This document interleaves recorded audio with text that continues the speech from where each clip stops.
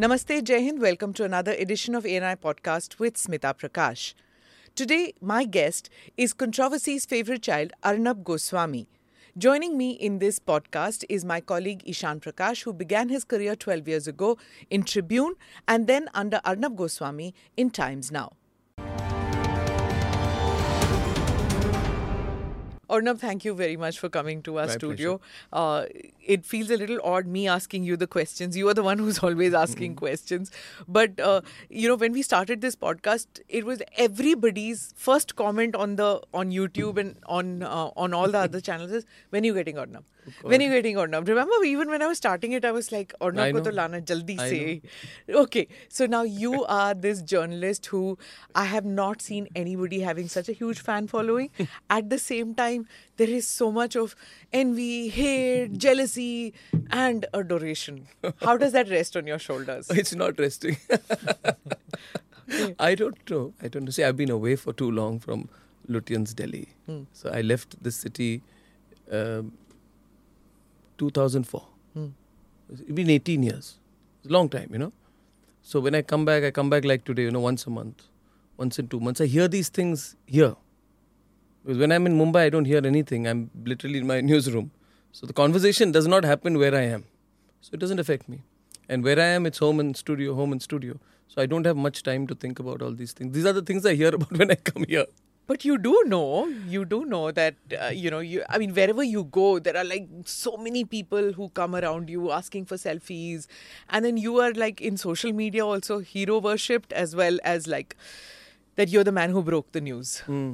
There's been a lot of conversation, I must. Yeah. There's been a lot of conversation. When it first happened, when around 2007-8, when the conversation sort of began to increase around me, not where I was working for, it was a new thing. But around 2009-10, sort of it settled, and then I realized that I don't need to think much about the conversation. I need to do my job. So I do my job, and that's it. There's not much to think about.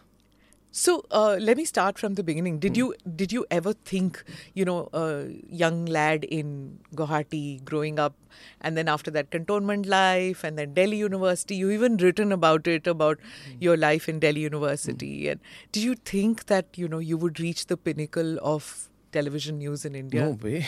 No? No way. I never thought I'd reach the pinnacle of anything. It was more about, doing well enough, I guess, being above average, and then just plodding along. These things are accidental. This what you call success is ephemeral, accidental, occasional, and one shouldn't take it too seriously. Because then you begin to have what I call an exaggerated sense of self-importance. You believe you are born for success. I have no such pretensions.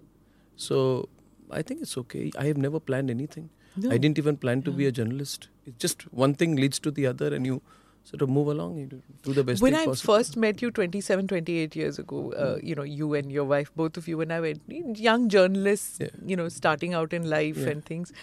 Even then, I didn't, even in my wildest dreams, I didn't think you were one of those ambitious ones. You're kind of like going through life, both of you getting your, understanding what TV journalism was. You joined Star, NDTV, thought that yahin pe, like other journalists in NDTV, 25, 26 years, yahin pe nikal jayenge. No, I never thought of nikal jayenge, ki rehna hai, this, that, I have always just been the kind who sort of has moved from one thing to the other. I did want to learn how to run a TV channel, because I thought, how complicated is it really? What goes into it? So I was a keen observer. I used to observe how things go beyond what I do. I was interested in the bigger picture. So I wasn't very taken with my byline. I wasn't very taken with my piece 2 camera. So I was interested in the big picture. So I'm always eager to understand how the operations run, how the organization runs, how the back end runs. And that is where I actually learnt a lot, and where I picked up a lot. But nothing extraordinary, Smita, There is no narrative to my story. It is just that, I came into Delhi after my college. I came back to Delhi. I did my job, stayed here 9 years, left. went to Bombay, been there 18 years. That's it. No. Can I just come in? I want to see this humility na I I mean is like मैंने Really? कुछ नहीं किया मैंने सिर्फ नहीं मैंने एक कुछ नहीं channel किया. लिया. No. One second. Can you give us a timeline? Timeline of what? Of just your career, how it began. My timeline. Yes, because there are a lot of people who just know you in this iteration. Oh, that way. So शुरू से कैसे start हुआ and how you moved into television, how you took a leadership role in television. If you can just Sort of expand on that. background. No, I'm getting it. And, Smita is getting it wrong. She's thinking I'm trying to be unnecessarily humble.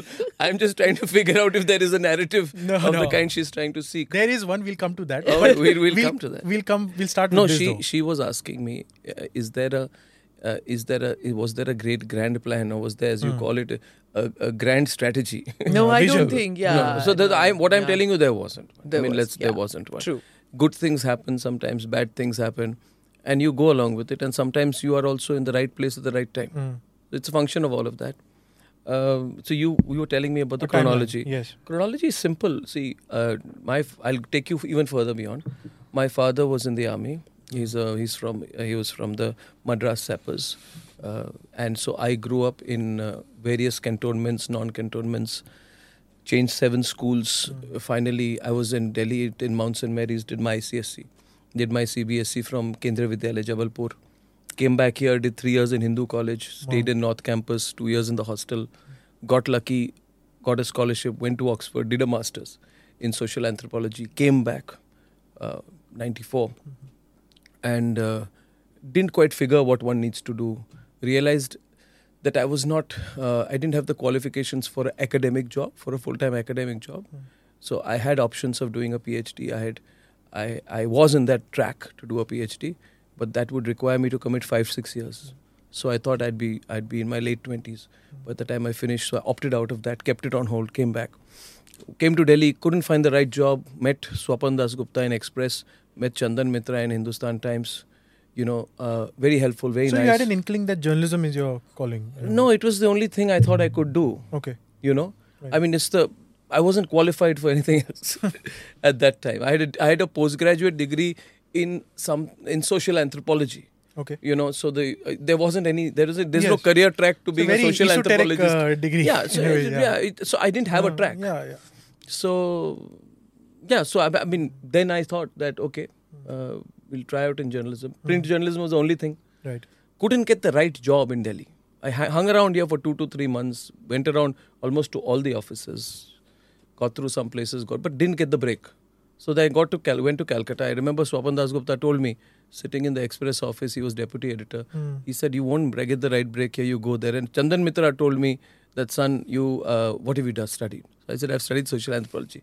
So he said, you write a piece for me, op-ed or editorial piece on your interpretation of caste, which was at that point of time a big issue in Indian politics. So I wrote a piece. Yeah.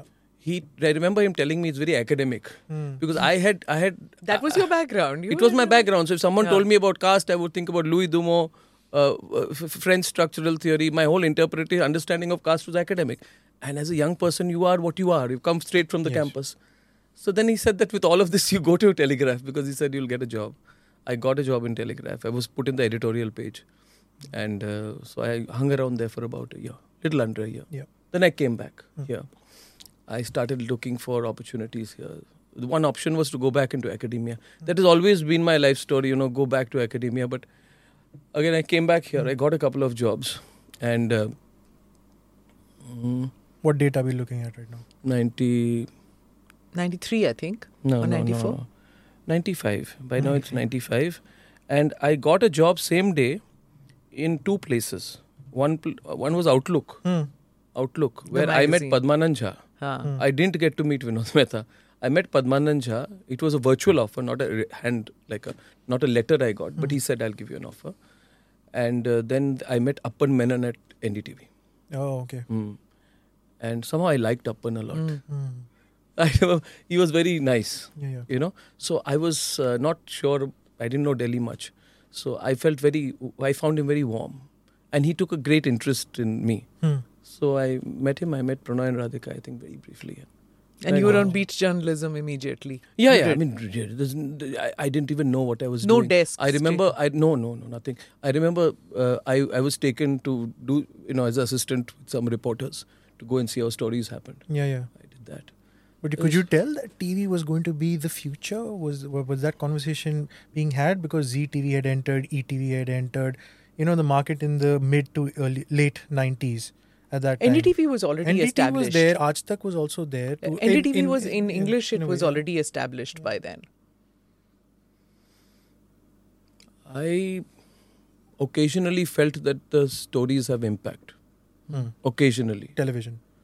Occasionally. Yeah. So I found the occasion when the stories had impact. But the stories were not aimed at having any impact. The stories were aimed at completing the 24 minutes on a bulletin. Right. There was no passion. There was no heart. It was structure. So the If you standard know what I mean. rundown. It was a standard rundown. Yeah. So I wasn't, if you ask me, was I very thrilled at what I was doing? I wasn't. But I like the chase, I like meeting people. I like going to party offices. I like meeting people. I liked having chats. You reimagined news when you went to Times Now. The entire model that you created did not exist at all. There were several channels then already. And when you did Times Now, we saw a different kind of news bulletin. A news bulletin not seen so far on any Hindi or English channel. So what did you want to do? I mean, here was the anchor who was a participant in everything. You changed... Actually, if you look back, Smita, my last 9 months at NDTV was a time when I was first given my own show. It was called News Night. It was at 8:30. And that show, if you check with anyone in that time, because viewership, I think, had started getting measured somewhere, but it had a compelling audience, because what I did was, I just did a debate. And there was no debate. There was this easy kind of consensus.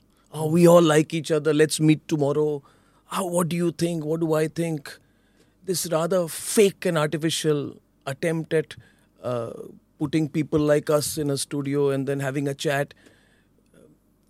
I have come from an academic world, so I find that the fakeness of it, the fake intellectual pretensions, I'm not very fond of them. So I taken a break to go back to Cambridge after I was at Oxford. I spent time, I wrote a book. By 2003, when NDTV started, I got a show. Otherwise, I would have quit by then. But that show did exceptionally well, because I realized that there needs to be conflict for any conversation to be true. And ideas generation and whatever. No, there needs to be different perspectives. Yeah. And the perspectives need not coalesce into something. There needs to be a diversity of opinion. And we must not be afraid of that. It's just like when I was in school, I was a very, very good debater. And I always found debating far more exciting than elocution. And I found, if you ask me what I really did to television, I turned a constant elocution competition into a debate. That's what I did. But those last 9 months on Newsnight was very exciting for me, because Smita, I would get the guests, I would write the script, I would think it through, I would think of the structure of the debate, I would think of the 4 or 5 high points of the debate. Because you see, Smita, I am a professional debater. I have been one of the best debaters in school and college. That's all I do well. I do nothing else well. My academic degrees are just now an entrepreneur passe. as well. So the point is, I turned my passion into a subject. Yeah. But again, after the sheer process of launching Times Now, raising investment for Times Now, building a channel from scratch, construction stage onwards, recruiting, it was thrilling from a organizational learning point of view. But I didn't quite start off with the debate. For the debate to come into Times Now, it needed an ambience. And that ambience happened somewhere around 2007, 2008, when there were subjects which came up accidentally, as I say, in the course of the debate, in the course of the news coverage, which provoked one to think. So actually what happened was that between the launch between my leaving NDTV in 2004, my launching Times Now in 2006, January, and the format of the debate appearing in its incipient form somewhere in 2007, there was a period of a lull because I was too caught up in building an organization, or rather say founding an organization. And breaking news, I know that you caused you caused a disruption in the business in a way, because we all were suddenly competing with each other. Like you said, this consensus period was over. It was like Times Now is going to break it. Times Now reporter is going to be there. So other channels were like, okay, I mean, there was this understanding, 6:30 baje, 8:30 baje, we'll do the news, that the big news will come in around that time. But you were like, you had put your reporters everywhere. That aggressive brand of journalism is what you brought in. And you were fighting in your newsroom. Why so-and-so got this thing first? Yeah, the rumors of him fighting are true. Yeah. he's been, let me ask you, Smita, wait, okay, so if I can share that when you wanted, Ishan to get an experience of a newsroom, I sent him why to you. did you send him to me? So exactly. Did Lutyens media not have enough places for Ishan to learn? Yeah, why did you send him to me? So I think Ishan I sent because when my reporters were coming back, and when I asked them who are we being beaten by, right? For a news agency, I want to know which channel is beating ANI. When I know that my news is being beaten by somebody else, then that means that person deserves my respect, or that channel deserves my respect. So you guys were beating us. Nobody else was beating us at that stage. True. Right? It's not the packaging or the way you're speaking it or the way you're presenting it that matters. For me, it was who's beating and what is this model. So when I said if there's somebody who's beating me, I need to know that is the kind of journalism that is going to be our next step forward. Yeah. So I thought that Ishan will learn a lot and we will learn a lot. And I think we learned, what you needed from a news agency, what you were doing with your competitors and how you were beating. I think phenomenally you changed, because I saw other channels replicating what you were doing in Times Now. See, we are sitting here and watching what all channels are doing. And I saw that happening with what you were doing. I don't know whether you were seeing that. No, I'll tell you, there's another dimension to it. And having observed the way news is done in Delhi for about a decade, a little short of a decade, I realized that what was missing in the news was the heart. And I want to just explain this a little in detail to you. In Delhi, news, the way I saw it, I'm talking late 90s, early 2000s, was the quest of 4 or 5 things, Smita. One, political relevance, political and bureaucratic relevance. That was the high point that journalists and editors really worked for. Second, some kind of patronage, some kind of political and bureaucratic patronage. That is something which journalists really sought and delighted in. It is the be-all and end-all of your life. Third, and I'll tell you, disproportionate wealth. Corruption in media circles was rampant up to a point where it became embarrassing to watch. People used to boast about it. Oh, I've got this farmhouse here, I've got this farmhouse there. There's no known source of income. Several people, bureau chief upwards, the designation was a pretense, as was their salary. So I saw deep rot, corruption, and no commitment to society. And most importantly, no commitment to the nation. Absolutely zero commitment to the country. It became a form of individual aggrandizement. And I saw it up close. I'm not naming people, but anybody watching this knows who I'm talking about. And Smita, I despised it. So, I think it was necessary to give this media a reality check. And I think what I seriously gave them, have given them and continue to give them and will give them in the future is a reality check of how the people in this country really think. Yeah. What media they want, what media they deserve, the form of media that will serve the people's interests, the form of media that will serve the national interest, and zero sense of self-importance here when I'm saying it, Smita. Because when you said, and I told you that there was only, in my early phase at NDTV, the only occasional stories where I saw impact. But I saw the impact potential of the medium, of the visual medium. I'm not calling it television. The visual medium to create impact. And then I saw the colossal selfishness and waste of people who control the levers of that medium here in this city.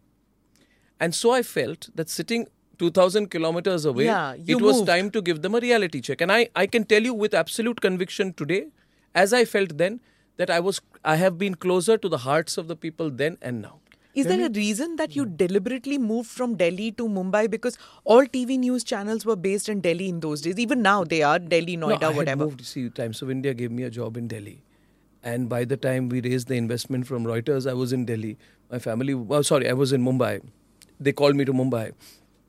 So they said, do you want to launch in Mumbai? I said, why not? I remember first going to Kamala Mills. The day we got the investment check and we said we to build a building. I remember going to Kamala Mills at that time, and we went to the second floor of this building and said, this is a big enough place, 20,000, let's build a studio there. I saw the bricks being laid. We constructed the studio from scratch. So why was I in Bombay? I still call it Bombay. Why was I in Bombay? I just happened to be there.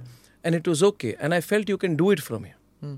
But we kept a center in Shriram Center. But over a period of time, I began to enjoy being in Mumbai. And enjoy the distance of it all, you know? This is my 2 cents. I'm a bit of an upstart between both you giants, but I should say it's been a decade also since I was with you. Taki logon ko lage kal se aaya hai. So, also in that time, we saw a lot of the channels. The prime time and the bulletins before that were primarily your Delhi beats and your metropolitan cities and all. Times Now at that time under him was the first channel that actually went with live assets to villages, to towns, and show what the real people are going through on a daily basis. If a kid fell into a borewell, a live feed of, to make sure that the NDRF don't go there and rescue that kid. It was them that started it. And then we all ran towards it. No, it was also conviction. You're totally right. Yeah. Ishan, our profession, especially in India, has lacked a sense of purpose. And along with the sense of purpose comes with a sense of conviction. See, why am I doing this job? Why am I a journalist? Why am I an editor? What purpose do I serve? Is it going to be only for myself and my career progression? To a certain extent, yes, all of us do that. But I think that my true professional satisfaction came around the time the Prince story happened. Yeah. Around 2006-07. When I began to observe almost like a student that if you actually use the impact of the medium, you have a larger purpose. And the larger purpose, when you're convinced of your larger purpose in anything in life, Ishan, then you do it with greater passion. Right. And not that this can be taught in a school of journalism, but if you see a small child's lives being saved and you see that the entire country's attention in that period went to those visuals, and then you ask yourself, in an ordinary news day, the story of a child falling into a manhole would have been a small item. A diary item. A diary item, a 30-second rap, a page 3 single column, 100 page, buried at inside. the most buried inside. And perhaps the child's life would not have been saved. Right. And so then, and also at some time I saw overall awakening happen right before my eyes. I'll tell you why. Because the first time you do the story, there are a lot of people who raise their eyebrows, say you're sensational, say that you're overhyping things, say this is tabloid journalism. But then if it is so bad, then why is everybody following it? Yeah. Why is it that through an entire decade and more, and even now, the editorial agenda that we set is followed by others if we are so bad? Yeah. Obviously, there is an awakening. And that awakening was very opportune. Because let me ask you, Ishan and Smita, around the time I was doing this, I was doing Prince. We covered 26/11 in a different way, with greater passion. We questioned the country's foreign policy. And by the time we were doing the scams, which is CWG scam, around May, June 2010, right up to the Prime Minister's press conference in February 2011, approx that time, till the Devas ISRO scam, and then the Anna agitation, and then Nirbhaya 2012. This entire period was an exponential of the return of news. Yes. Of the absolute and unquestioned return of news in the medium of television. You know what purpose it served? It was a reality check for all these Hindi channels operating in Delhi, who by then had descended television into Saap, CD, Ludo, Nagin dance, virtual videos, videos of people dying on camera. You know, the kind of rubbish, bhoot pret, kal duniya khatam hone wali hai, occult, you know, sansani, right? And all of these forms I despise. I think this, you see, they'd say to me, you are the one who's after ratings. I'm not after ratings. Ratings follow me because what we do is out of our conviction. I'm doing service to my country. Yeah. Now, whether it be the coverage of Monkey Gate as a test series or cricket series in 2007 or 2611 or the corruption cases, somewhere serious news came back. We are the people who brought back news on television. You run India's biggest news agency. You know that how many channels at that point of time were running pure news. No, Whatever I have done, people may like or dislike what I have done. I can confidently say that in my last 16 years as an editor of a channels, network, whatever, I have done only news. You can disagree what I have done, but I have not compromised on the news. No, it's the form of news. So what we did people was criticize, we actually, Smita, brought a lot of conviction back. We were doing things because we believed in it. And we when we do something you believe in, you don't think of the consequences. You know, you don't think of who's going to be upset, who's going to be hurt, which political party will like it or not like it. Who is Suresh Kalmadi close to? Who is Suresh Kalmadi fronting for? What happens to A. Raja? We don't think of the consequences. You don't even think that when you're doing Devas ISRO scam, which by the way, there was an arbitration case in the High Court 2 months back, and the verdict after all these years proves me correct. Yeah. And that was the scam at which point of time, I'm sure Dr. Manmohan Singh realized he couldn't quote-unquote handle us with his political managers. We were, to be fair and to be honest, out of control. You know? Yeah. And we did it, taking those risks at a time when all these players in Lutyens media who now give me lectures in journalism were doing nothing but sort of being the most obsequious before the establishment at that point of time. So we took those risks, we did it with our conviction, and I think the people of the country appreciated it. I think they did. I think they appreciate it. Absolutely. Taking risk is something, of course, you've done several times over. Too much of it. Too much of But it. And boss- many times I've been sitting, you know, on saying, why does he do this? Why? So many times I feel that, mat kar yaar, please. You know, especially when that thing, that मैं whole... एक सवाल पूछूं? Acha, okay. I want to get to the part of what happened with the whole Vaze Parambir thing. no, Okay, sure. before that, I just want to ask one thing. You're right about the conviction that you had. I mean, we all followed it. No doubt about it. Which conviction? Your A conviction our of your editorial conviction. sort of stance and everything. No doubt about it. Everyone did. But कभी-कभी, sir, ऐसे लगता है कि, you know, maybe on a certain story, we go overboard. Sometimes, did any story give you a doubt that, you know, maybe I've said a little too much and I need to start backtracking, or probably bring it back on track, that you've sort of veered away from a story? I'll give you a small example, and what I'm talking about specifically, this Aryan Khan story that happened. All channels sort of had one similar line initially as they went on. And as the aspects of the story started tumbling out, then we realized that, listen, there's more to the story than what has been, you know, put on record or what's come out in the investigations.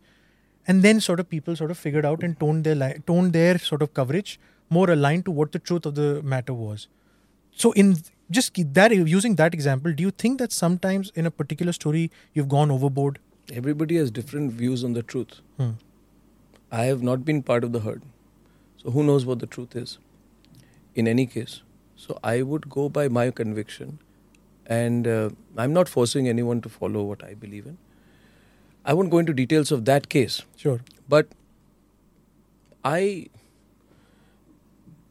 don't sit on the fence, Ishan, in anything. And I think A, it's not in my nature. B, it should not be in Indian journalism. Obviously with facts at hand. Now, as far as backtracking, which you said earlier, I've truly not backtracked on anything. I have not backtracked on any story I do. And I have found sometimes that in the moment, if you backtrack, you may regret it later. Sometimes the truth takes time, Ishan. I give you 2 examples. I just told you about Devas ISRO. Yes.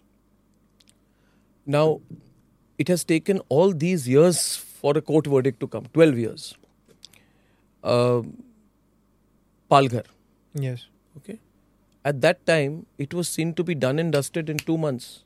Right. And the entire media went with whatever the Maharashtra government said. Why didn't they raise questions? I didn't backtrack on Palghar. I didn't backtrack on Devas ISRO. I wouldn't even backtrack on 2G. Hmm. And these are stories I have done. And sometimes it's a question of emphasis. There are two ways of doing a story. You want to do a story to give yourself enough leeway for an escape route later. Example being Adarsh. Yes, housing scam. If a journalist wants to kill a story, he can kill a story. You can call it a housing scam. And that's a sure way to kill a story. You name it. No, because if you call it an environmental issue, housing scam and coverage in page 3, part of the environment page, you're killing the story. I was the only person who called it Kargil for profit. I didn't break the story. I rebranded the story deliberately. And a lot of journalists were upset with me. He's trying to take ownership for a story we broke. And I tell them, what impact did your coverage have for 6 months? Because you were covering it without conviction, without passion. You were making it a story of a building that has broken environmental rules. We made it a story of politicians using deceit and falsehood. Yeah. And shooting off the shoulders of supposed allocations which were meant for families of Kargil. War widows not getting their dues, yeah. And taking that money and that property in Benami assets for yourself. Totally. So we actually went to the nub of the matter. Yeah. And you can ask the then Chief Minister, if you ever interview him, you ask the then Chief Minister of Maharashtra whether he called me. And I told him, I'm not backtracking. You think, Ishan, and your people know this who are watching this, you think over the last 15 years of my life, hundreds, thousands of politicians have called me to backtrack. Now they've stopped calling because they're convinced that I'm a madman. Now the point here is... You want to share one conversation? I will, many on and off record. I said I'll write a book one day. But the point is, all you have to tell the politician is, sir, my Obi-Wan is outside, I'll pull the camera. You speak. Speak on camera. Speak on camera. Speak on camera. But even the politician, by the way, he lost his job 2 days later. Right? We have broken stories that have upset people. Yeah. And we are not in the business of making people happy. When I first did IPL, so many people lost their job. Did I do it to make people lose their job? No, that was the accidental part. There is no thought in it. I went with my conviction. There was something hanky-panky with the Kochi IPL, I thought then. It cost people their job, it cost people their franchise. We're not in a popularity race. But since you use the word backtrack, I'll tell you confidently, from then to now, I have never backtracked. I've gone to jail and back, but I have not backtracked. Sometimes I am sure that in the fullness of time, the truth will come out. It did, right? With this whole thing. In the fullness of time, it does. But what happens at that moment, there are so many other influences. If you want to be open to the influences, then you'll think and maybe you will be forced to backtrack. I tell journalists and reporters, don't do the story if you have to backtrack later. Go by your conviction. Think it through in your mind. When you did this whole thing, I mean, when that whole Sachin Vaze episode happened, I was on air with you, with your team, when that team came in to pick you up. And I seriously didn't think that they'll drag you to jail. I thought it's going to stop. It's going to stop now. And, even your anchors were like, no, it's not stopping, ma'am. It's going to continue. I said, nahi, rook lenge. I didn't believe when I saw those machine gun carrying guys coming and your family out there being pushed and shoved. It was terrifying, at least for viewers. And I had so many people calling me up and said, are you watching? And I said, yes, I'm watching. What's happening? It was terrifying. And then they sent you to jail. What was that like, Arnab, that period? I mean, you didn't talk about it for quite some time. You didn't say what you went through. Those jails, Taloja jail and all, it's where terrorists are there. Mafia accused are in that jail. What was it like for a journalist and an army officer's son? You grew up in cantonments, all that. No godfathers. It's a very... Yeah. That's a period of my life I have not spoken about in detail. What you are asking, I have spoken about the fact that we were right. What we've done is right. There's no backtracking, that we'll be proven correct in the court of law, which we have been. We've spoken about the legal side of it because the charges that were put against us were outrageous. Outrageous. But before I come into what happened in jail, let me ask you today, if the Commissioner of Police of Delhi holds a press conference and says that everything in ANI is the proceeds of crime, and says that there is another news agency I was investigating, I have completed the investigation in 4 hours against that agency. That is a very good agency. This is the bad agency I found out. And we will confiscate the assets, arrest Smita Prakash, arrest the family, lock up this premises. These are the proceeds of crime. And if on that day, outside your house or your home, all of the media in Delhi were to come stand outside and accept the police commissioner's claim and paint you as a financial criminal, how would you respond? And if it so happened, and then my mind thinks, so what you are asking me about the date of my arrest, which I think is the 5th of November 2020. Yeah. But what you must, and I would like to tell the viewers of your podcast, they must look at the events that happened a month earlier. In fact, around the 8th of October 2020, exactly a month earlier, Parambir did a press conference in which he said that I was buying the viewership of people of this country by paying them 500 rupees each, and everybody lapped it up.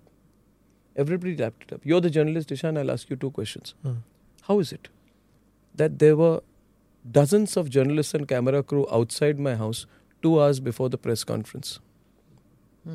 They'd been tipped off. Of course. That's question number 1. Yeah. How come that commissioner, who now has so many cases against him, he and the entire they did innumerable interviews on that day. Yeah. Right? And the third question which I want to raise before you is, if a person works hard as a journalist for over 20 years, breaks out from very limited capital, with intense hard work, builds an organization and dreams of scale, as in the clear dream was to build India's largest news organization, which, Smita, I want to tell you, Republic is destined to be the largest news organization in India. And through hard work. And if it so happens that as part of that growth story, we launch a Hindi news channel. A Hindi news channel which becomes number 1. Beats everybody hollow through editorial coverage. Right? I am obviously upsetting the apple cart of a lot of media corporate players in Lutyens, Delhi, who have had it too good for too long. But, however, is this the way to fight me?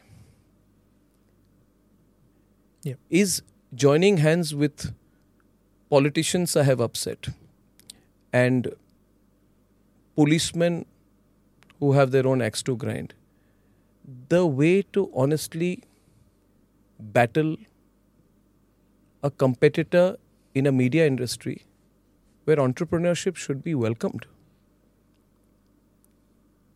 I don't like people who use unfair means to fight me. I very much welcome anybody who battles it out on the basis of stories, coverage, marketing, distribution, anything. But that press conference, by the way, happened a day after we completed 8 weeks as India's leading network in both English and Hindi. Which in the history. Process no. What I'm trying to say is that by October 2020, Republic had reached a unique position where no media organization in the history of India in print or television has been numero uno in both English and Hindi. Since 1947 to now, name one media organization in India which has held numero uno position in terms of viewership, audience share in English and Hindi. So obviously people saw it as a threat. Now, I'm not suggesting a conspiracy. What I'm saying is that maybe it was a fortuitous turn of events for my enemies who thought that they would join hands together and this is the right moment. You know, the organization and the individual is doing too well. Let's beat him down using a combination of factors. And I think that it is a curse for the Lutyens media that they have chosen unfair means at a time when they should have sharpened their editorial objectives. And their lesson for them forever should be, do not use unfair means to get ahead. Today, Republic is even more powerful and stronger, influential in terms of viewership. We have a destiny ahead of us. What has all this led to? So I wanted to bring you back from the arrest because see what happens, Smita. If I talk about my arrest, what happened to me in jail, what I went through, I will talk about it. I have no problems talking about it. But I want people to understand the background. That in this country, when someone from a middle class background aspires for greater dreams, then the existing establishment, which wants the status quo to continue, sharpens their knives and can fight me individually. But they must not join hands with criminals, either in uniform or in politics, because then you are bringing the profession down. It is the biggest blot in the history of Indian media. Smita, I'm not telling us ordinary thing. Forever, for the next 100 years, I hope there will be nothing worse than what happened. It is the biggest blot in the history of Indian media that the media got together with politicians, policemen, murderers and convicts. Look at the people they join hands with. Now they can say we didn't contractually join hands, but they opportunistically did join hands to bring me down and to bring Republic down. Is it not a fact? When I'm saying this today and those people watching it, if they are watching it, can they really look at me eye to eye and say, no, we did not do it? Yeah. The fact is they know we did it. Why did you do it? Why could you not work harder? Why could you not have the pulse of the people with you? Why don't you believe in the future of this country like I do? So these are questions. Anyway, that part is over. So what happened to me in November 2020 is extraordinary. Because I'm asking you today, who in the Indian media, which editor-in-chief has gone through what I went through? But the moral of the story is if the idea was to crush me, and to crush me in various ways by physically assaulting me and bringing 111, 120 strong group of people, 100 of them fully armed, 26, 27 of them inside my flat, pushing me with the butt of their weapons, hitting me in the crotch, physically assaulting me, thrashing me through the way, right? Not even letting me wear my shoes, right? Locking me up, locking me up in the loo of a jail, doing things which are unbelievable. We talk about human rights abuses, I don't talk about it. Shifting me from one jail to the other, dragging me through my hair, right? Unspeakable offenses. Making me open my wounded hand with my own left hand to open my stitched hand, which had 8 stitches on it, right? And making me open my stitches in front of me, which I have said, doing things like that. Why? What were they planning to do? And then telling me, why don't you chill out a little bit? We'll chill out. Picking me up from my jail cell at 6 o'clock in the morning. And taking me for quote-unquote interrogation for 8 hours, 10 hours. What do you think this chill out means? Chill out is that... tone down your editorial? Tone down. No, tone down you at that point in the jail or your editorial of your channel? No. Tone down. Tone down in every way. Obviously, what was this all about? It was an attempt to make me tone down. It was an attempt at getting me on a table to compromise. And I can proudly say that I did not compromise. I did not tone down. I did not seek a rapprochement. Right? I am convinced of what my work is, what my ethics are, what my values are. I didn't tone down.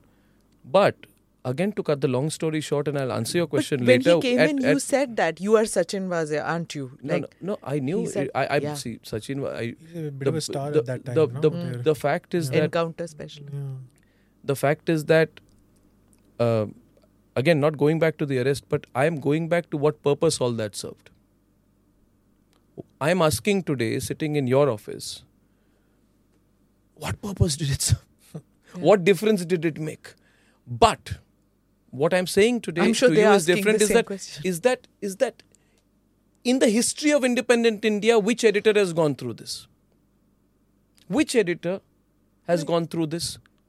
And I know I was a spectacle for a lot of people in the Lutyens media, but I think they had an opportunity to redeem themselves by raising their voice then. Not that I needed them to. Let me make it very clear. I can fight my own battles. I don't need them. But for themselves, they should have done it. Now, as far as the absolute incident which you are speaking about, which is the moment of the arrest, you have seen about it. You've seen it on television, I'm sure. But you've seen perhaps 1% of it. And when a person goes through in those circumstances, it's an experience. If you want me to detail the experience, I will. Yeah. But it's a different experience. But I would not say that it's a degrading experience. How can you say that? Your family was also involved. No, it's not a degrading experience. It's not a degrading experience because it depends on the way you go through the experience. I can tell you, Smita, I went through the experience with absolute dignity. I went through it with dignity, and I don't think you can be degraded if you don't want to. But yes, I have never been to jail before. I have never been shifted in jails before. I have never been treated like a terrorist before. I remember on the day when I was arrested, they created a green corridor from my house in Lower Parel down through to Alibag. And in the middle of traffic, the only thing that was going through in my mind was, what nonsense. Why are they disrupting Mumbai traffic for me? They created a green corridor for the vans. And there were black curtains on the back. I could see beyond that. They created a green corridor of about 50, 60 kilometers so that I could be moved through, right? I could be moved through the traffic. And when I reached Alibag, and I went to the police station, and when I came out, and they said that it's time for you to go to the court because you have to be produced there as a convict, as an accused. I came out of the police station, and I saw that there were dozens of drones flying over the police station. The entire city, the town of Alibag had been cordoned off. And there were drones flying because they were capturing every moment of mine. So I want to know who was getting the CCTV footage of me. They were obviously providing live footage of me to their political masters. And I looked above and I saw the drones, and there were crowds outside, hundreds of people outside. I remember I met Shamu, I met my wife.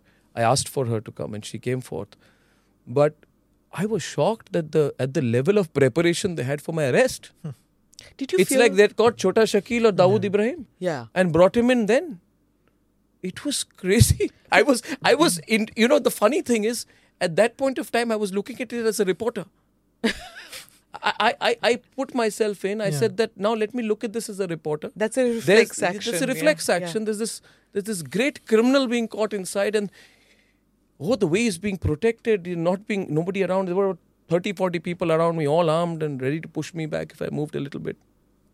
Did you fear for your life at that stage? Because, everybody knows that some of them were encounter specialists out there. Did you fear that you could be eliminated at that stage? See, when all of this stuff is happening, you're not thinking that far.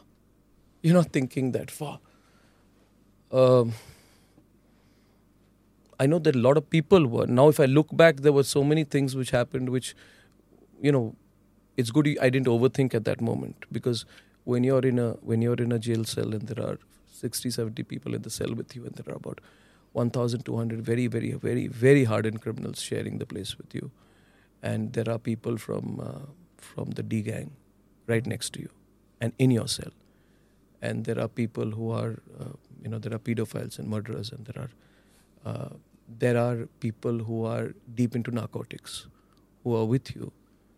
And there was, the people I exposed for in narcotics were there in the cell next to me. And there were people who had a significant play in the Dawood gang who were made to meet me in jail. And I met them. And when people from the underworld were sent to my cell, and I met them and I spoke to them. And, at that moment, when you're in that situation, you don't really think, because you're thinking of the next thing. You can't think. When you stand in a phone line and there are 50 people ahead of you, you get 2 minutes to speak to someone. And I always used to call my lawyer, first thing. And, and when I used to speak to my lawyer, there's 5 policemen wanting to hear what I was saying. So, when you're going through so much, you're not really thinking, because you're in a cell. You're in a big cell. And there are several cells. You're in one of the largest of them, and there are too many people. So the only thing that you're thinking about when you're being taken for the interrogation is when this is going to finish, you know. And there are moments when the interrogation is getting too tedious. And these guys, they are having a whale of a time. They're eating in front of you, they are talking in front of you, they're gossiping, and then they're going in and out, and then they are going to the washroom and back, and you're simply going through 3 rounds of interrogation, and it's never ending, and it's really stupid. But you go through it, and at some point of time, you almost feel like, what are these police people doing? And it was seeming to me that they were constantly taking instructions, and there were attempts made to try and break me. You know, you break him, drag the interrogation, make it personal, hit them hard, take him from one place, wake him up at 4 o'clock in the morning, hit him, put him into one cell, take him to another police station, make him stand there at the entrance of the police station, let him be unguarded, all that stuff. But the truth is, I have always, I look at it far removed. I was looking at it from the other perspective, what they are trying to do. And it was apparent to me that it's a very predictable attempt to break me. And those who are trying to do it don't know what stuff I'm made of. Were you hit? Pardon me? Oh, of course. Of course. I showed my wounds to the judge. You see, none of all this was ever reported. I asked for physical examination, and I told the lady judge out there, I showed her, I opened my shirt, I lifted my shirt, and I showed my shoulders, and I was totally bruised through and through. Totally bruised through and through. On the way to the police station, out there, I told the cop, this is what I've been through. I've been badly assaulted physically. In the pretext of moving me from one van to the other. I mean, let me be. I am coming into the van with you. There's no need to assault me. The judge sent me for physical examination.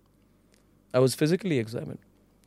The doctor completely saw that I was bruised, but there was a lot of pressure, I believe, on the doctors then, and they said that I have self-inflicted injuries. Can you beat yourself?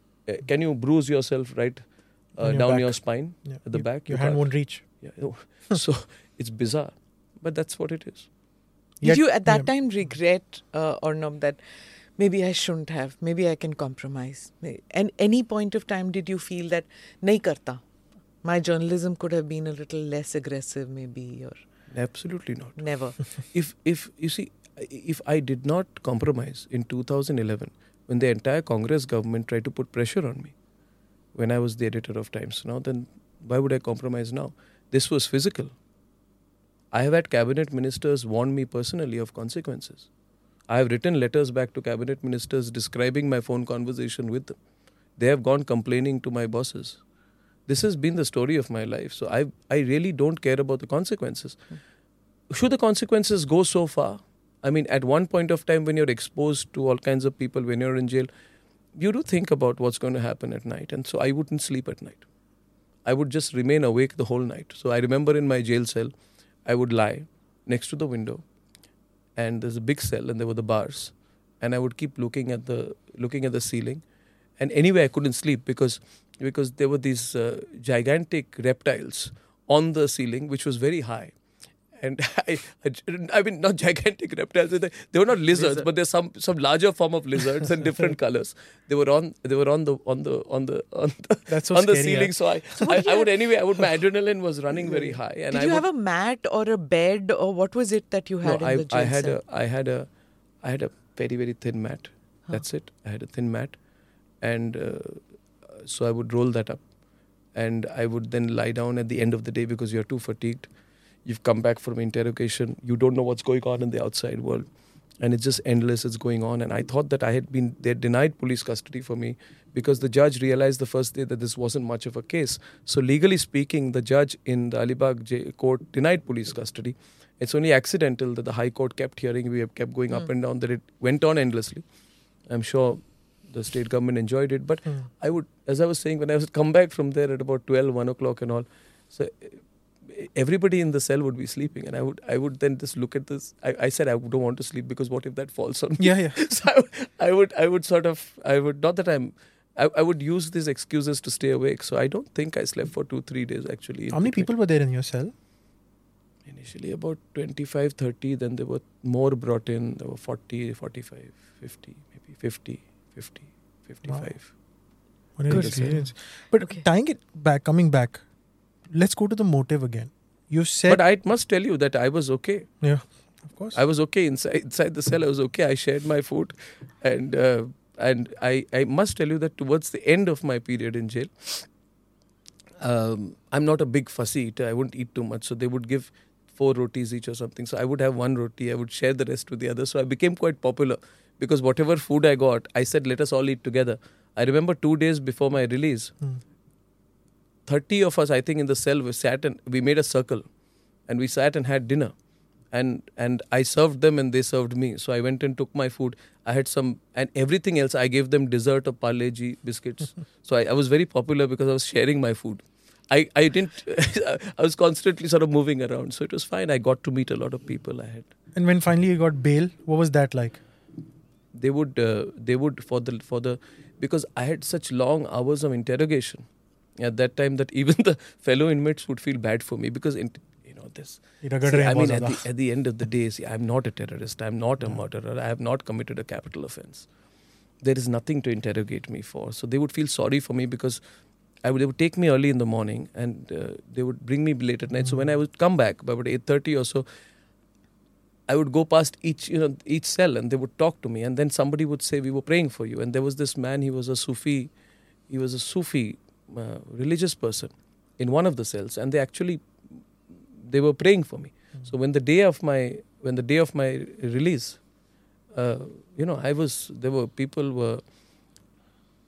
people were clapping in the nearby cells because I would constantly bother them. I would not let the guys sleep on the other side because I had no access to news on what was happening on my case. So I would keep asking the person in the next cell, wo jo TV hai. There was a TV, small TV about 4 cells away, and I couldn't hear or see. So anybody who would pass that way, I said, please put Republic Bharat, batao, kya ho raha hai mere case mein. So after some time, they would pass on the information. Aapka hearing postpone ho gaya, aapka kal hai, acha nahi hone wala. And they would do their own legal interpretation of it. Aapka to ho gaya, aap abhi 2 mahine rahoge, 3 mahine rahoge, whatever. But we became friendly.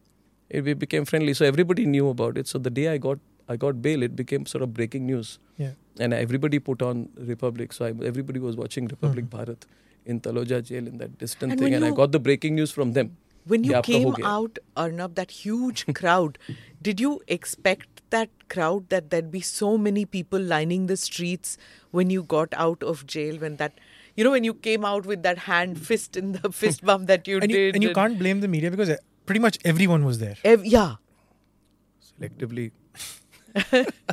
I'm not the popular person in the media. But be that as it may, I was getting late. And the release order had been signed and we got bail. I was standing there.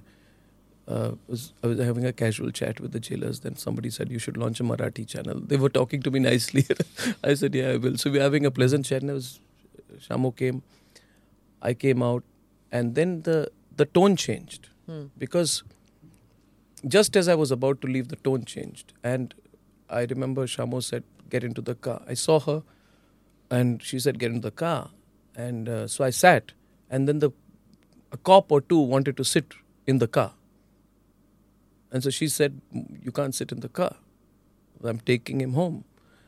And they said, no, we're going to sit in the car. And they insisted actually on putting me in a police van and driving me to Vashi.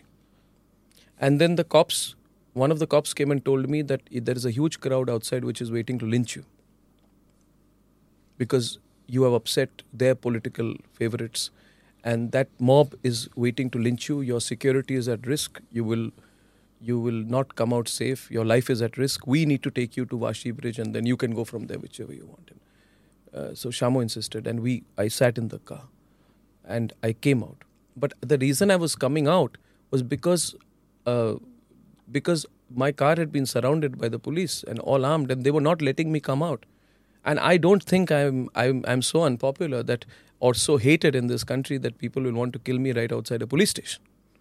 Right? So I came out and I couldn't believe what I saw. I had written it out many times what I will say when I come out. I used to have a small notebook and I used to sketch the jail cell and I used to sketch things and I used to make notes. So I remember stuff, and I remember I would distract myself by thinking of other things and about the television medium stuff, and about people I met, the experiences I had. And when I came out, I would often think about what I would say when I came out. But when I came out, I was not being allowed to meet anyone. I was not being allowed to meet my colleagues. My people from my channel were outside. No, there was a distance kept between me and them, and they just wanted me out from sight. It is as if the Maharashtra government had said, make sure that he doesn't get to talk to the people or talk to the media. So I had a sunroof, so I stood up. And what I saw, Smita, I will never forget in my life, Ishan, because I saw on the other side of the road, because they'd been pushed back, and they were like, the policemen were pushing the people back. Yeah. And I saw hundreds, thousands of people. What they decided to do at that moment, all of them, maybe they thought in planning, there was no way for them to communicate to me. They switched on the lights on their phones. So all I saw when I came out was just a sea of spotlights on me. And people were waving it. Yeah. Oh, it was a very emotional moment for me. I was, of course, very charged up because it had been a long time. But when I saw that, it was, you don't need to say anything in words. And I remember from there, because I was going to the hospital to get myself bandaged again, because the blood was oozing and it had been bad. I was worried about just getting septic or getting a bad infection because of my wounds, open wounds in jail.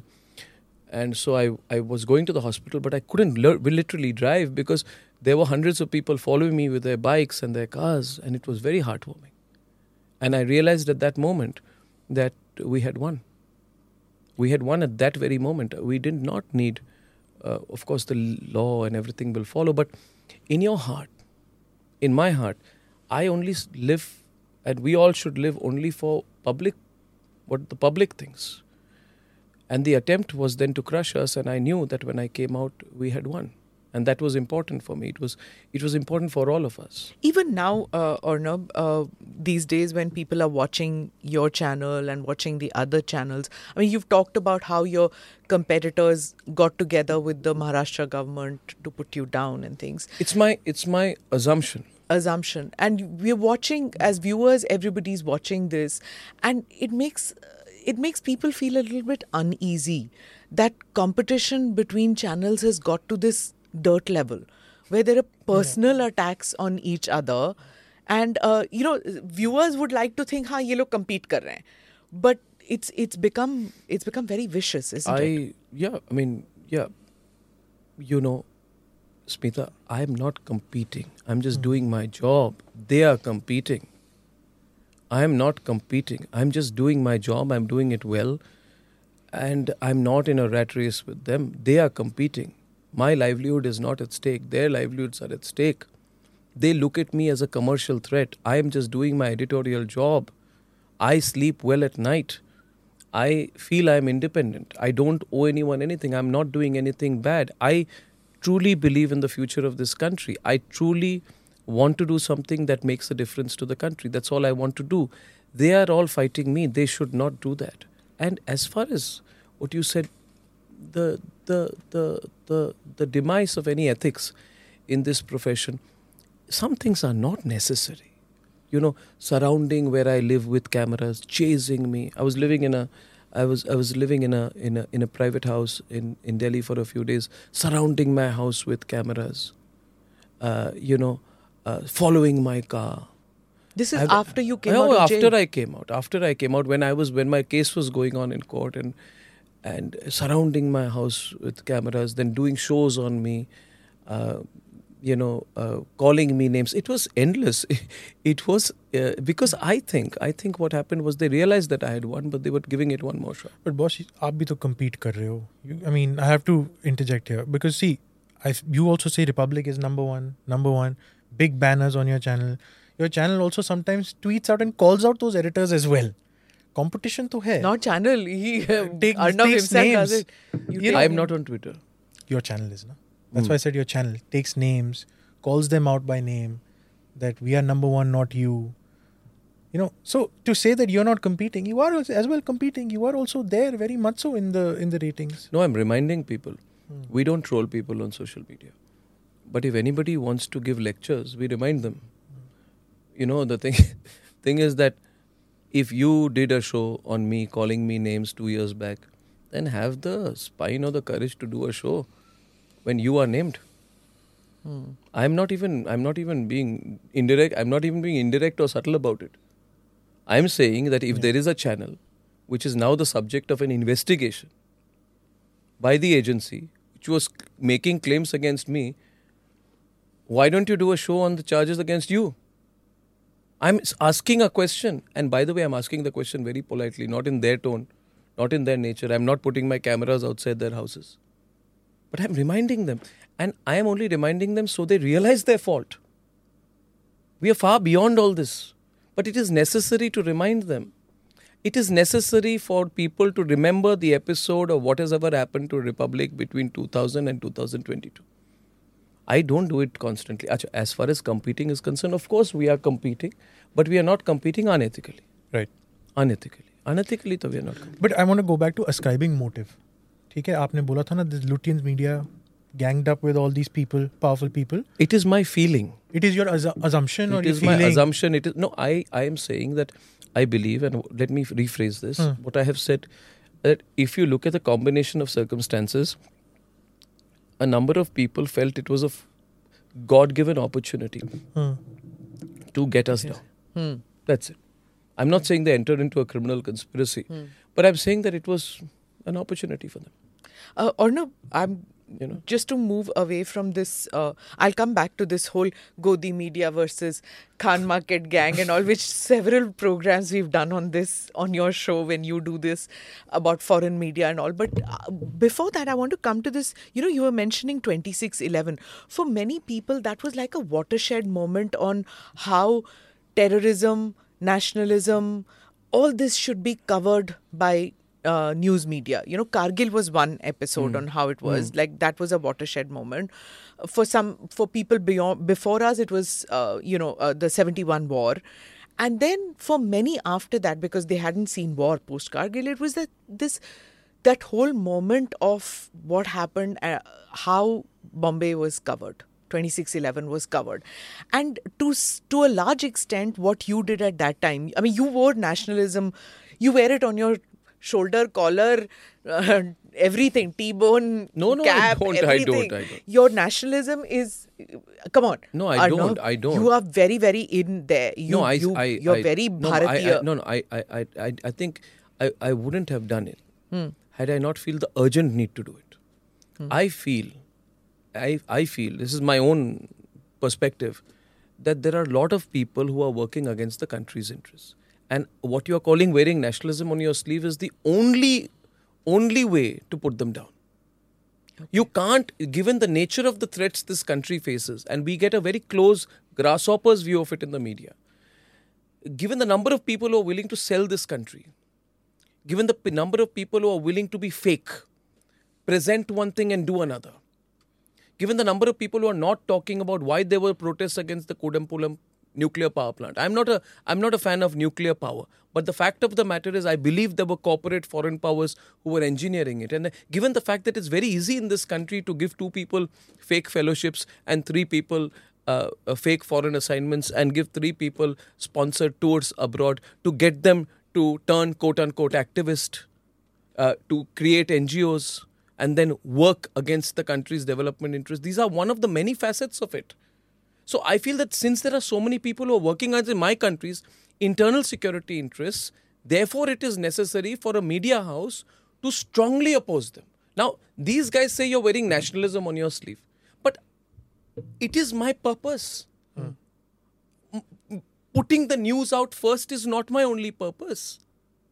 I can't constantly try and tell you I put the news out first. I'm Sabse Tez. I would rather say that I put nation first. Somebody else may have their own motto or purpose for being in, but if I feel that my work as a journalist or whatever I have done has to have a larger purpose, I believe in it. It's not a slogan for me. It's not a slogan for me. It's not a marketing tool. It is what I live for. And then there are many who say that because nationalism is so important to you, you are very quick to label people anti-national without going into the... these are seasoned politicians who have cultivated their image, they have their politics, and chatak say you turn around and say कि तुम anti-national हो. Which seasoned politician are you talking about? You know, I'm not going to name them. You know na. Which Okay, seasoned politician are you talking So from Farooq Abdullah to Mehbooba Mufti to everybody, you say, "Acha, tumhara ye," and it could be just one aspect of it. Of course, even the Hurriyat. You did that whole Benaqab thing of the Hurriyat much before everybody else. We've all seen it, right? How the Hurriyat was fated in Delhi, but nobody would say it. Why wouldn't they say it? Yeah, exactly. No, but I'm asking, why wouldn't they say it? JKLF also. Yeah. Why wouldn't they say it? JKLF. Why wouldn't they say it? Yeah. Why wouldn't they say it? I'm Yeah. asking you, why wouldn't they say it? Yeah, so this is my question. Why wouldn't they say it? I have only asked the contrary question. Why wouldn't they say it, Smita? Why wouldn't they acknowledge that? Did they not know? Do people not know? Do we trust people? For years in Delhi, it was said the Hurriyat takes money from both sides. I'll be very direct about it. Smita, Yeah. these are people who are, on the payrolls of Pakistan and India both. First of all, there is no proof of anything. But the fact is, how could you trust them? Essentially, was saying that there was some form of political mercenaries. But nobody said it. Why are we fearful of bad people? For me, the questions are very simple in life. There are good people and bad people, Smita. Bad people must be fought. Good people must be supported. My journalism is very simple, Smita. There is no complexity to this. They are bad people. Bad people must be questioned. It's a very... I understand. It's as simple as that. And very, coming yeah. from, and this is what the purpose of journalism should be. And it's your cantonment upbringing. I'm convinced of this, that you're like, there is no compromise with nationalism. I think I've seen that with anybody with a slight bit of army background or whatever, services background, is that, how can you even think that you can gloss over these things in life? Yes, to a great extent, army background, seeing my father in uniform, seeing a lot of people in my family serve the country, being brought up with values, but it is also values. It is also values. And it's my entire family. My mother, my father, my family, my upbringing, But Smita, why are these things so complex to understand? Why? Because we all enter this profession as idealists. At least I would say 60% of us. Yeah. And then 90% of people lose their idealism. And I'm fortunate to be surrounded by people who remind me of idealism, purpose on a daily basis. And therefore I disagree with people openly. And I look at the clearest and simplest way to define them. And sometimes that is by coining phrases like the Tukre Tukre gang. I'm so proud to be the author of that phrase. Yeah. And there is, it is such It was kind of shocking. First, when you used it, I was like, I will not respond to this. I'm not going to. I was really annoyed with you, Arnab. When you said, I feel if there was or this urban Naxal. No, but when I heard the video and there's a Bharat Tere Tukde honge. Yeah. What do you call them? Do you call them the Tukde Tukde Club? No. Gang is a phrase, is an epithet which they deserve. Yeah.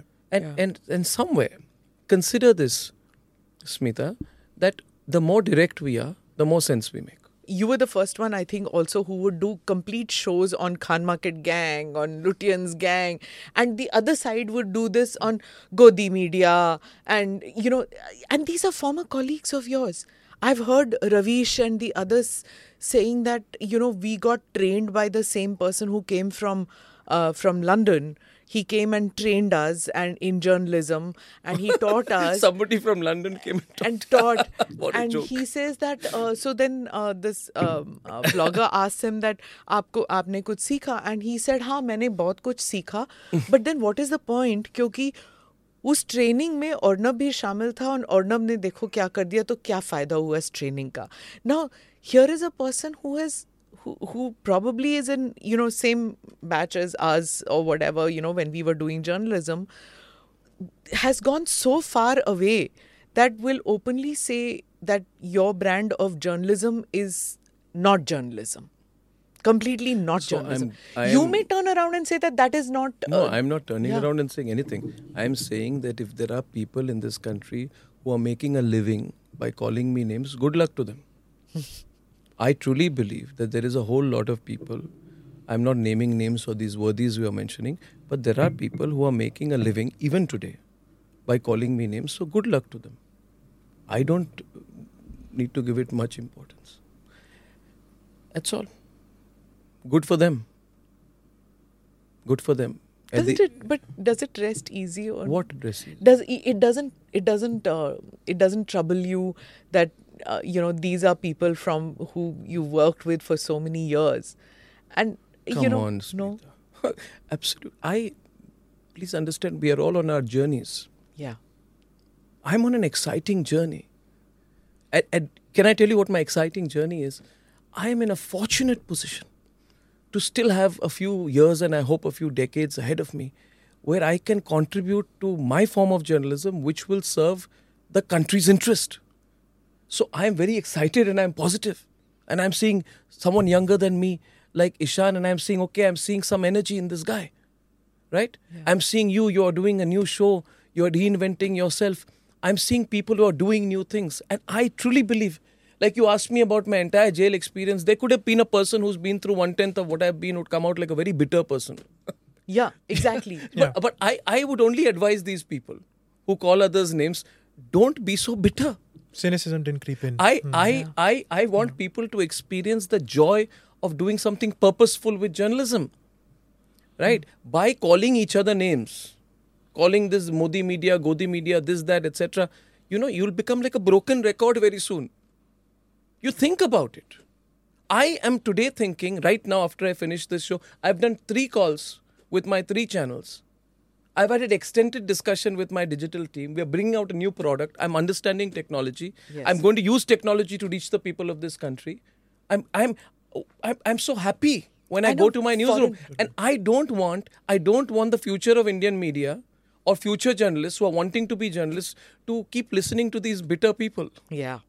And also, bitterness reflects bitterness. Foreign media. I want to get to foreign media. Bitterness is generally an emotion I don't like. Now, what about the future television journalist? If he or she is entering this profession, what's your advice to them? See, they used to call me to journalism schools, Ishan, earlier. They stopped calling me because every journalism school I went to, I would go and say, please don't do a course in journalism. And they never called me again. Yeah.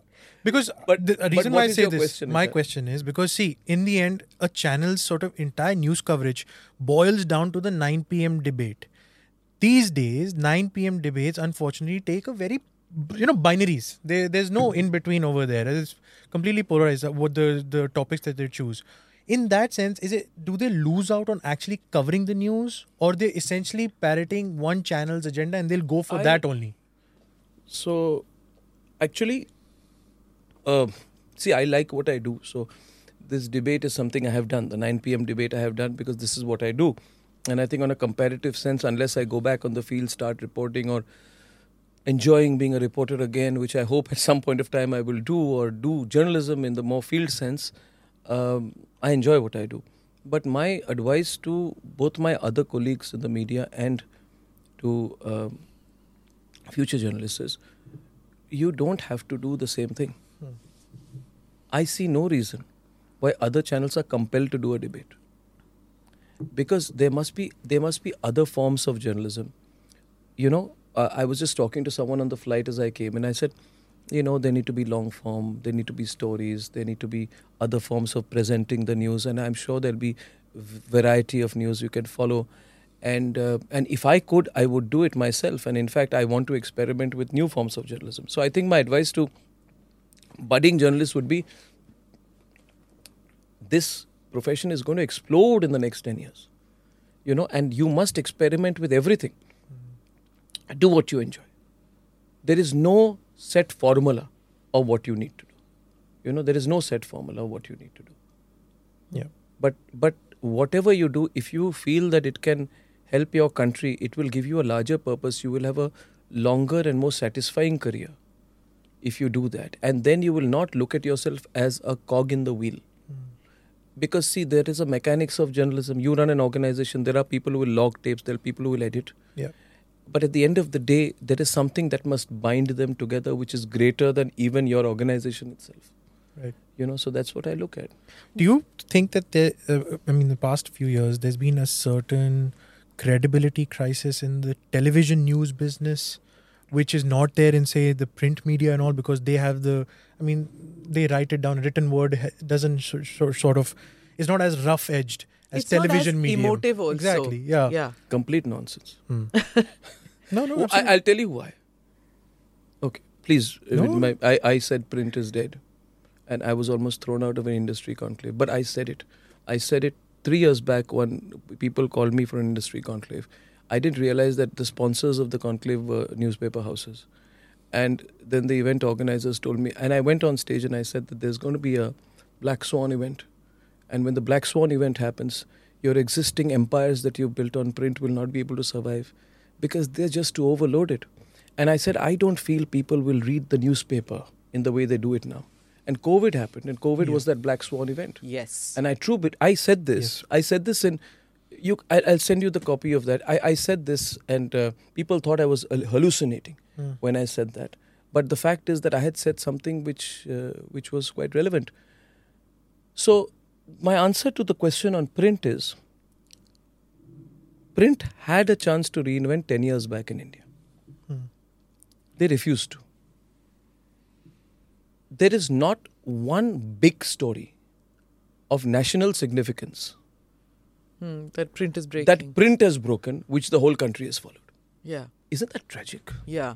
That's true. People call me names, but I'll tell you, I can name 1,000 stories I have done, or exclusive stories I have done, or coverage I have done, whether it be IPL, Lalit Gate, CWG, which have set the news agenda. But print has not set the news agenda. Yeah. And I think it may be a bit too late for print to catch the bus. Also, it's, I think, more of... but no disrespect. There are a lot of great journalists in print. I started out in print myself. It's just the reality that I think that print should have recalibrated its journalism. Somewhere around the time that we were redefining the rules of the business in 2007 and 8, when we brought in a lot of heart and feeling and emotion and sense of national pride into our coverage in the later years of the 2000s, the early decade of 2010, print had an opportunity to then compete by setting the news agenda on its own, but it did not.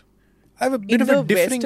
In the Western world, already print is a thing of the past, right? It's all digital that they are accessing news mostly. I have a differing opinion. I think now we also see a lot of television journalists who are sort of part of print newsrooms as well. Yeah. And they are sort of reimagining what a traditional print product has to be. We have newspapers which have fantastic YouTube following. They have fantastic social media they've embraced it, and they're doing a sort of mixed medium now. So to silo it completely into print or... No, I don't believe in print television. I look at it as video and text. Correct. Yeah, they're morphing actually. Yeah. And in the future there'll be video and there'll be text, and there'll be streaming and there'll be video on demand. And then there'll be text. So, that text will appear in various forms. So, in the future, our own imagination for Republic in the future will have a lot of these forms. So, please don't misunderstand. I love the written word. I read a lot myself, not as much as I would want to. But when I'm saying print, I'm talking about the news publishing business in our country, which should have redefined itself and its goals and objectives and shaken itself out of its state of inertia about a decade back. When we're talking about boundaries, let's now talk about geographical boundaries. Many of your TV debates where you speak about foreign media having agenda when it comes to India, doing agenda journalism in it. And you've often said that Indian journalists or Indian journalism has to rise up to this challenge and we have to have a global voice. Do you still believe that, India hasn't managed to have that, like a CNN or a BBC or internationally or even an Al Jazeera for that matter? We've not managed to have that as yet. Well, as yet we don't have. As yet we don't have it. We've been insular. We've been insular. And private news organizations have not crossed the Rubicon. There's always that moment of indecision. on whether you're going to cross the Rubicon. Historically, when you take this metaphor from Roman times, it's all about that moment of decisiveness, whether you realize that you want to get out of the comfort zone in which you are and then move into an uncertain territory. But you need to cross the Rubicon. And I said it, I had been invited to Moscow 2015, and I was on this sort of what they call a global panel, and I found myself as an odd exception. And there were there were a few sniggers initially when I said that, the next global news revolution will come from India. But I supported it statistically by giving examples of the number of newspapers in India and then proving my case that we are the least insular society, and America is the most insular society, and the most insular society has the greatest presence in global media. But that was 2015. In 2022, given what CNN has done for itself, I wouldn't say that about American media. Sure. And I wouldn't say that about the United Kingdom also. And I do know that the BBC will not be able to survive the day British taxpayers don't give money as part of their forced license fees. These are hugely subsidized organizations. Yeah. Hugely subsidized organizations. And I'm committed to it. I have said it. And we are about a year away from doing it. We are going to set up in Republic the first global news organization. I don't know how I'll do it. I don't know how I'll fund it. I don't know to what extent it will be effective. But that's how we built every part of and our that's network. how you always move. That I'm going to do this. Yeah, and then we'll see the rest later. We'll see the rest later. Yeah. And when you're convinced about something, then it happens. It falls through. When we started our Hindi channel, we started it with insignificant amounts of money. Hindi wasn't even your language. Hindi isn't my language. Insignificant amounts of money, massive commitments out there. If the Hindi channel would not have worked, then Republic would not have survived. Similarly with Bangla. But somewhere I believe the people are behind us. They carry on. You do it well. But I also believe it's not just a carry-on moment. It is the fact that demographically we need to have a foothold. We need to have a foothold for a say. And now about this balancing question which you've asked about coverage and all that.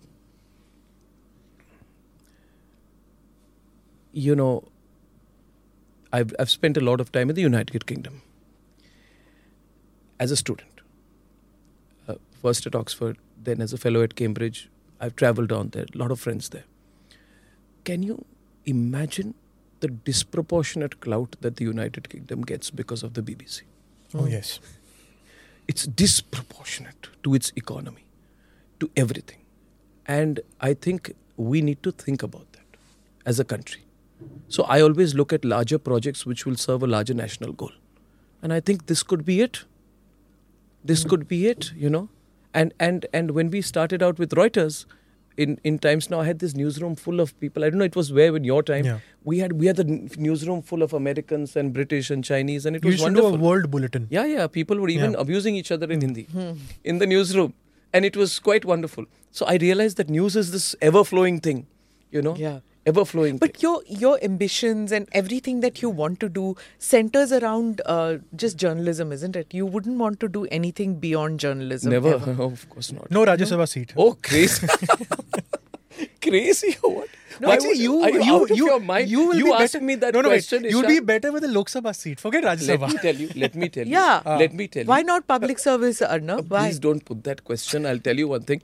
There at the height of the scams, there was this minister who said, "Let's have lunch." Okay, and he chased me, so I said, "We'll have lunch." And over the lunch, after some time, he asked this question as we were heading to dessert, and I was not coming to the point. He said, "What about public service? A person like you should serve the country." I said, "I'm paying the bill and leaving." Come on. I mean, I'm terribly happy with what I do. I'm terribly happy about what I do. I'm terribly excited about the next day, and I think this is, if I can do this for the rest of my life, it'll be a very fulfilling. So it'll be a very fulfilling career. I think I it's a- can't yeah, in life. absolutely. Can I you can't- imagine me as a politician? No, I can. I'd be a pain for everyone. I would be difficult I to can handle. imagine you. I can imagine Debates you will as a be better. politician, but not within a political party. I don't think anybody can control you in a political Please, party.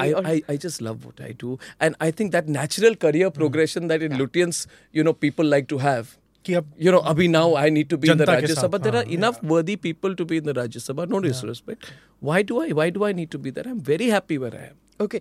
And by the way, I mean, the media is going to go through such a dramatic series of events. And where can you serve your country best is what I ask. I've already got an opportunity. I'm so lucky. You know, I'm maybe one among 10,000 or a million who is in this position today to play a role. And of late, when we recruit young journalists, when they come into our newsroom, it's such a joy to meet a 22-year-old who's come in and then they ask you questions. And I think I have the next 10 years, 20 years to guide people, do new stuff. So But Arnab, I'm happy.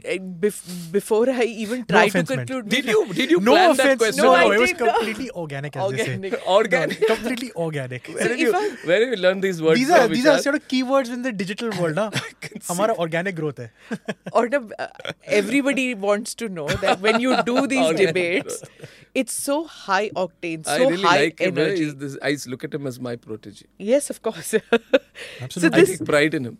high energy debates, you know, when Santoshi calls me up or when your team calls me up and say ki 10 baje wala debate Arnab ke saath aa jaiye, and you know Arnab sir is asking for you and all that, I was like, I can't do this 10 p.m. debate. I can't sleep at night. How do you sleep at night after that high energy debate, Arnab? God. So everybody's screaming over each other, you're also screaming, and then they come on your show and they abuse you on your show, and you don't get ruffled. Yeah. They Why? love doing it. And of late, I've been taking everything with a Yeah. lot of humor. You're smiling, you're taking Yeah, it. you're cracking up half the time on Yeah, my I show. know. Like, why isn't he shouting back at them? They're saying all kinds of things. How do you sleep? What do you... it doesn't... It's the only time in the day I really let my head down. Everything is done. I look forward to about 7:38. It's like the time of the day when, you know, everything is done. You know, administrative, financial, HR, organizational, Legal. meetings, and yeah, oh now God, legal. legal, more legal, more FIR, more case. These state governments never tire of filing FIRs against us and me. So 7:30 is a time when you feel like, okay, now my time is coming. It's my me time. It's my me time. And I feel very happy. I mean, there are days when I felt stressed before going in, but at the end of 11 o'clock, I feel very happy. So I really enjoy it.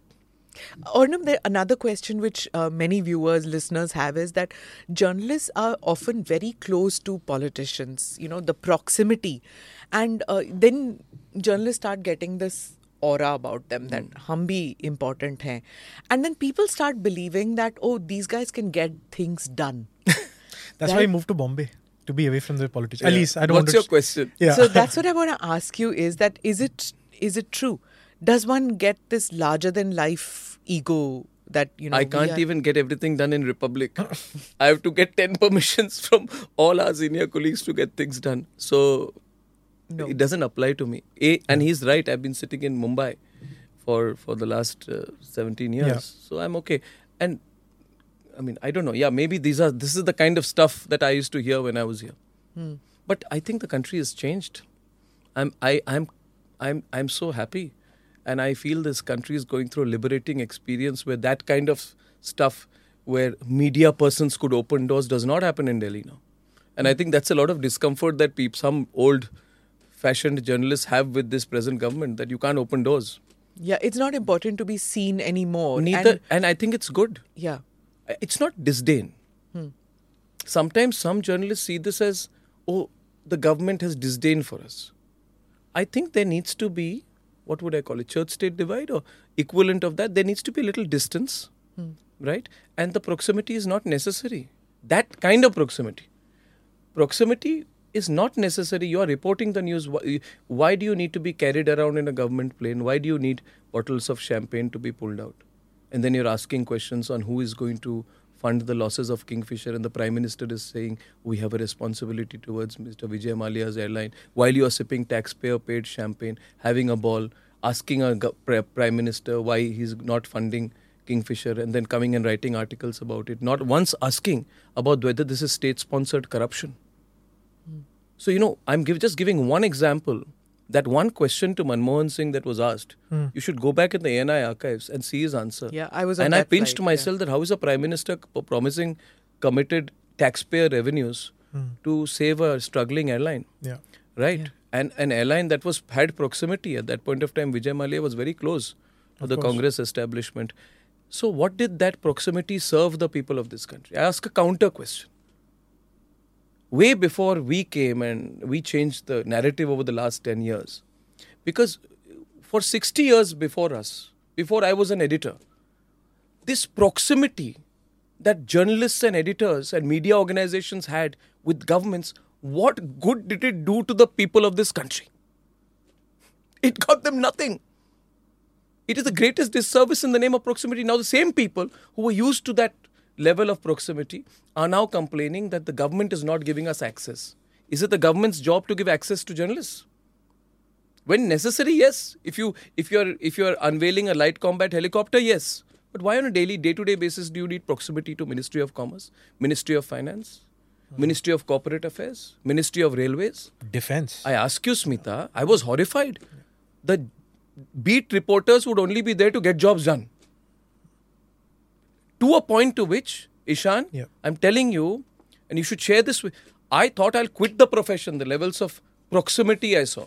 Proximity at all levels. Proximity to a joint secretary, proximity to a minister, proximity to a prime minister. It was something to actually, in the 2000s, it was something to be proud of.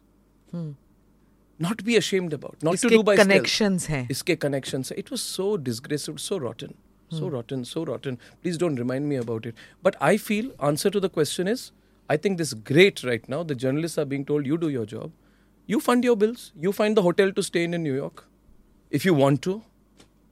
If you want to sip the champagne, you do. You pay for your flight tickets. It's very good. So I think this distance is very good. Very, very good. What does Arnab do to let off steam? You said it is your debate. But, everybody has something or the other. Music, cricket, something, sports, gym. What do you do? I walk a lot and music all the time. All the time. The only time I'm listening to music is when I'm on the move. What music do you listen to? I listen to everything. Except ghazals, everything. Ghazals sort of make me it slow me down a lot. And so I listen to everything. I listen to soft rock. I listen to Sufi. I listen to everything. My generation, present generation, every generation, 50s, the whole jazz, anything. That Blues. gives you that sense of balance that one needs. The reason I'm asking is, I remember that one incident when this stand-up artist came and harassed you on the flight, and you just did not react. You just sat, and I was like, "Yaar, ek machhar bhi aayega, to you will swat it. Anybody will swat it," and you just sat there without reacting at all. How did you get that equanimity? Because I was watching a very interesting film called Two Popes. That was a lovely movie. Who were the actors there in that film? Now I'm forgetting it too, but absolutely, I know what you mean. I had never watched a film in which two performers hold the film throughout. And I never get the time to watch a film. And if I'm very honest, very often people want to interact with me on the flight. So the first thing I do is put on my headphones and I watch a film. It also allows me to introspect. So I had just begun watching a film. And I don't recognize the individual you're speaking about. I thought there was a condition the individual had. And I felt that it is not my job. It is the job of the security people there to do it. And I thought he was shouting at someone else. And truly, to be very honest with you, I had my headphones on. I like to watch at, if there's a scale of 0 to 100, I watch it about 90. So my volumes are high. I cut off and I watch the film. I did not realize much about this whole episode till I actually landed. Because I was on my way, I think, to interview Yogi for something. So I was more focused.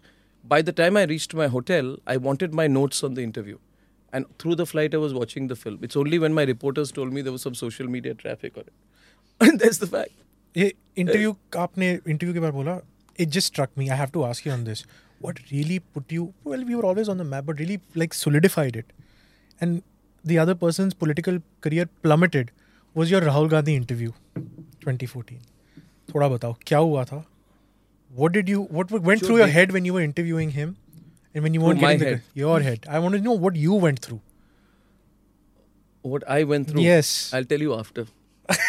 But I mean, the thing is that, see, sometimes things drag, no? Yeah. Yeah.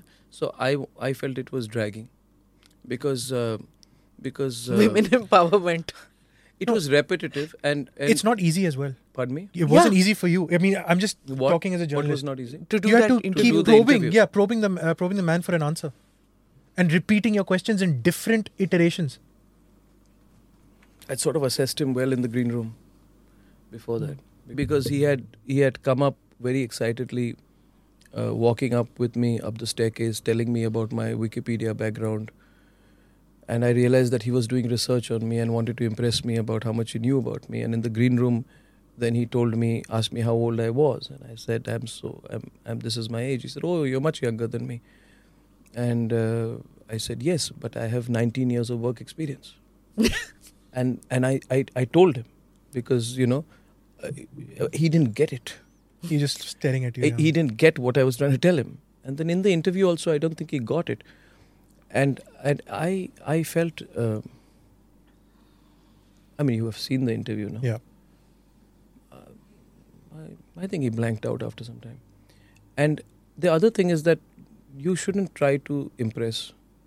I'm not impressed by any interviewer. Anyway, Smita, when I do interviews, there is one thing I tell myself, that if this is my last conversation with the person, so be it. I never do an interview in the expectation of a second one. Yeah. And that is what I feel. You said, what should you tell journalism students? I tell them this. Let this be the last one. But let me not embarrass my profession by doing it in a way that I would not like the postscript of the interview to be read. So I think it was a very simple conversation which he could not handle appropriately. And I feel that he and his party should not take it personally. After all, we are children of merit. We are people who have educated ourselves. We are worthy citizens of this country. We know. I'm not here to give someone a walkover. They've boycotted your channel and one or two other channels, and they don't come on your debates, and it continues. They said that because it's very personal, your attack on them. Rubbish. I think that there are many people in these parties who want to ingratiate themselves to their bosses by trying to pretend that they are going to be the people who will save them from the attack of Arnab and Republic. And these self-appointed custodians in these parties are the biggest enemies of these parties. And they present things like that. Yeah. And let me tell you this, people aren't quite missing them on TV. It's fine. People aren't writing to us to ask them to come. Yeah, so... it's okay. We don't miss them. And we don't have this... see, Smita, we don't have anything to gain or lose by a political party coming. I have at one point of time been boycotted by all parties. When I did the story on 21 parliamentary secretaries being appointed wrongly by the Aam Aadmi Party, I was boycotted by them. I was boycotted by the BJP when I questioned the late Sushma Swaraj and, at that point of time, Vasundhara Raje and Lalit Modi during Lalit Gate. I have highest respect for individuals, but I was only doing a story. And even a PMO, when you asked that question during Musharraf visit, when you asked that question, I mean, in the PMO, I know they said never again will we invite Arnab. It's okay. I got invited once to a Prime Minister's press conference in 2011, and that is when I asked Manmohan Singh about the scams, and he spoke about the compulsions of coalition politics. So I was looking at it as a reporter. I got news points out of all my interviews. About the Rahul Gandhi interview, the interview became a news point. The interview became a news point, which was not the intention. I was just simply doing a straightforward chat. So you've been in this rarefied air where you've met him and all. I haven't met him. So not a rarefied air? Yes. How many Who's people rarefied air? How many people have met the first family of the Congress? You have interviewed Sonia Gandhi and Rahul Gandhi. Very few people can boast of that. So but I object to the use of the phrase. It's rarefied air. It's rarefied air. So you've seen him. You've seen him, yes. Right? In this sort of new relaunching that they're trying to do with this Bharat Jodo and etc. Do you think he can? I mean, he's a credible opposition, or can he put up a real fight against the BJP election machinery now? This is a conversation only in Lutyens, Delhi. This whole conversation, can the Congress do it? Can it be done? Is a conversation that is happening within a 10 to 10 square kilometer area in this city. I can assure you that. And it is a conversation which is obsessing them. And I think that people in Delhi media should go out of the city and then experience outside. This is not a conversation outside. Not a conversation outside. Any party, any individual can transform themselves, but they have to be connected to this country. in spirit. In spirit, not through social media campaigns, not through what you call minders. If we want to have a political party with its 53-year-old debutants and 75-year-old minders, good for them. They can keep relaunching themselves. I have no problem with it. But it is not a matter which I spend too much time thinking about in this country. There are so many things to do. I really don't have an opinion on it. If you're asking me for my guess, no. Yeah. Not in this way. Not in this carefully manicured way, Ishan. Anything that is true is always it comes out as raw. Anything which is true is not manicured, is not well planned. It does not need minders. If you're true and you're going to be accepted by the people of this country, any political leader who rises from the masses will be accepted by the people of India in the future. Right. And anyone who goes through a political finishing school, right, done by people who've lost themselves, will never be successful in this country. That is what I am observing. I mean, it's not that I need to be right, but that's my sense of it, Ishan. Country has moved on. The country has moved on, and people are very aware. Very aware. You know, they don't look up anymore to any individual. They don't look at anybody as a first family. Yeah. They don't look at anyone being first among equals anymore. There is a competitive spirit which the Prime Minister alluded to in his speech when he spoke about an aspirational country. Right. An aspirational country will not look up to someone because they are from a family. This is my view. And I love that aspirational aspect of India. But the narrative in Delhi is still stuck 20 years back. They're still asking in 2022 the questions which became irrelevant somewhere around 2006, 2007. Yeah. And this narrative, these people from Delhi that you like to put it, there's desperate need for validation from the West and Western media especially. Yeah. You still see that. We desperately people in the power circles of old who aren't in the charmed lot anymore. You think they still crave that sort of Western sort of yes to what they're doing? I have not come enough to this city to feel it. Fact is, Ishan, trust me, I'll do an analysis of this and give you an answer. But answer roughly again, guesstimate to your very straightforward question is, I presume yes. Yeah. But you know what happens? Things take time to change, Ishan. There is something called a domino effect. There's something called the trickle-down effect. Things change at the top. People tell us corruption goes at the top. Why doesn't it go at the bottom? It will take time. Because it will take a whole value system. And sometimes that can take half a generation to go through. The changes that we brought about in the Indian media around 2010, the fullness of these changes will be evident around 2025. This is my sense of it. If it has taken me and people who worked with me a decade and a half to bring about a cyclical change in journalism, then as a country it will take equally long. Yep. Changes in countries' economy, culture, society, ways of thinking, media, sometimes take a period of time. And it will not need one individual or one organization or one political party to do it. It will have to be an overall effort. So when I look at the country, people say 100 years, 2047. I somewhere look around the country 2030, 2032. Because in my own sense, I'm looking at it in terms of generations. Yeah. See, I'll tell you a simple answer to your question, Ishan. When people who were born in the cell phone age become the principal wage earners in their families, right? Which means I'm saying people born around 1996, right? When they turn 30, say approximately, which is about 2026, that is when you'll see the fullness of the change. So I'm very optimistic about India 2025, 2026 because, it's a combination of things. And I don't know if I'm communicating this well enough. I'm a student of sociology. And the reason I tell you is because economic, sociology, people, everything is linked. We are going through a digital revolution. Yeah. Your generation, yeah. I'm talking of your generation, is fully a digital generation. Right. Your approach to life will be very different. Your responses will be very different. Right? But the challenge for us is to put in your generation the strong values of nationalism and for you to believe in nation first.